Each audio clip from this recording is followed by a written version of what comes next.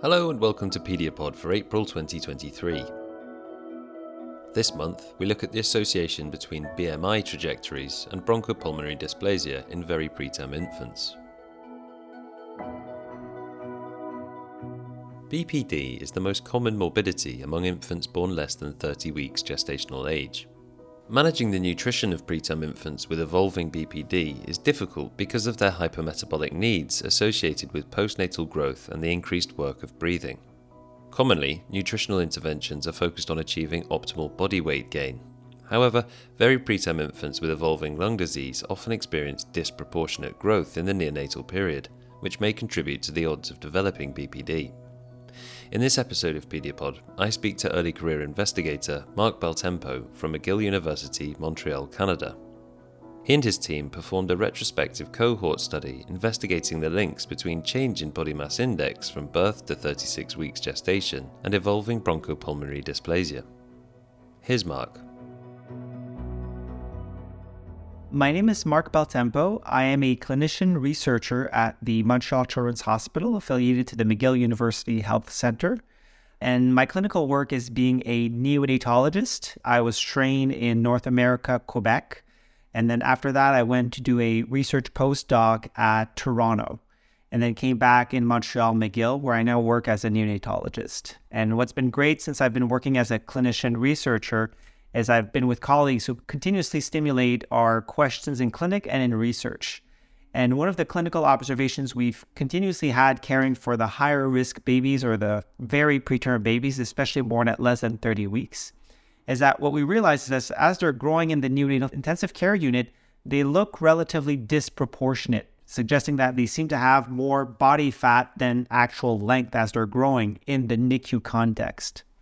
And that's what led us to do this research paper, because we were realizing that kids that have chronic lung disease of prematurity, like bronchopulmonary dysplasia, which is something that's highly associated with extreme preterm birth, mainly because preterm babies have immature lungs at birth. They're exposed to tons of environmental factors while they're in the neonatal intensive care unit, which contribute to chronic lung damage. And when we look at these kids that have bronchopulmonary dysplasia that were preterm, they seem to have this disproportionate growth aspects when we look at them, which makes it very challenging in the neonatal intensive care unit context. How complicated is it to manage the nutrition of very preterm infants? Managing nutrition of preterm infants is a challenge in itself for probably two reasons. One, what is the goal of nutrition is a big challenge. Is it aiming for weight gain that's similar to what the baby would have gained when the baby was in utero, which is a challenge to do because they're not in the same intrauterine environment. So achieving that may not be realistic, but we also know that underfeeding our babies is not good. On top of that, we're using a combination of what's called parenteral nutrition, so IV nutrition, where we control protein, glucose, and lipid intake, but we're also giving enteral with milk, in which we're supplementing with extra protein, extra fat, extra phosphate, extra minerals, etc. So trying to find the right input or intake for the quote-unquote optimal metric or goal we're trying to aim is an ongoing challenge, because we're not sure on both ends what is the best situation for each baby. And that's what we're trying to figure out, saying, well, maybe weight gain is not the ultimate marker of growth. Maybe we should be looking at other things in a clinical context.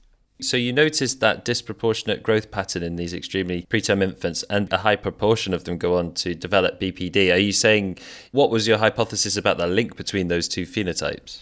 We know that the body mass index, so being what's called the BMI, and that's used largely in adult and pediatrics because having a higher BMI or body mass index correlates with having higher fat tissue. There are a few exceptions, but as a concept that usually correlates, and having a very, very low BMI correlates with somebody that has not a lot or even not enough fat tissue or even lean body mass. So our initial hypothesis was that babies that have either of those extreme values either increase a lot in their body mass index or decrease too much in their body mass index would probably have higher risk of complications while they're in the neonatal intensive care unit. And one of those potential complications being bronchopulmonary dysplasia. So you're interested in the change in BMI and evolving bronchopulmonary dysplasia in these very preterm infants. Exactly. And it was a multi-center retrospective cohort study. Just give us a very brief description of the actual setup of this. So this was a retrospective cohort study looking at 3 institutions. We included babies that were born less than 30 weeks gestation and that survived till at least 34 weeks corrected gestational age. And over time, what we looked at is weight measurement, leg measurement, head circumference, and then we also looked at caloric intake every 2 weeks. So we look at all these measures every 2 weeks till 36 weeks corrected for each infant. And then we looked at the infants that either changed their BMI, so either increased it versus decreased it. And we compared infants with bronchopulmonary dysplasia versus those without bronchopulmonary dysplasia and looked at their BMI trajectory also. When we compared infants that had an increase in their BMI, so the most significant increase, had almost 2 times the odds of developing bronchopulmonary dysplasia.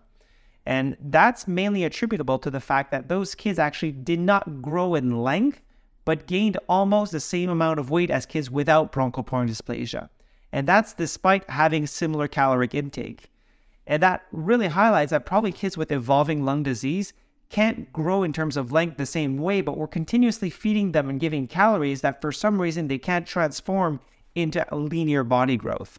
So there's clearly this altered growth pattern in children with evolving bronchopulmonary dysplasia. Which way do you see the causality going between those altered growth patterns and the BPD? Here it's still hypothetical. There is data from adult studies that show that people with higher fat tissue have more lung damage and are harder to ventilate. So if that translates to babies, there may be a causal aspect where kids that are accumulating more fat were using higher pressures on the ventilator, creating more lung damage, which can increase their risk of BPD. But there's also the other aspect where we know that, especially in animal models, that animals exposed to chronic hypoxia tend to have altered metabolism, and they're less able to grow in terms of linear potential and for some reason accumulate more fat. So this may be also a situation with neonates having evolving lung disease. So it's probably a bidirectional association. How can clinicians use their observation of changing BMI Z scores early in life to predict outcomes? I think the take-home message is that growth is not only weight gain, and we have to look at the linear growth, so the length change in babies that are preterm. Using the BMI may be a potential guide to nutrition, but we do need more studies on what is the optimal BMI to aim for and what are the nutrients that can optimize the BMI. Is it increasing, for example, the protein intake that can help mitigate or improve linear growth in certain patients? That we don't have good data yet. We do know that calories is a big determinant of growth. Like if you have better caloric intake, you will grow better. But again, what is growth? Is it weight gain? And are there ways to optimize linear growth by giving more protein? That's still under investigation, but we do know that a lot of kids don't have enough protein intake, so that may be a component of that. And what would you like to see happen next in the research in this field? I actually have students now looking at what are macronutrient intake determinants of linear growth in preterm babies. And there are some people doing that in animal physiology and also other groups looking at that.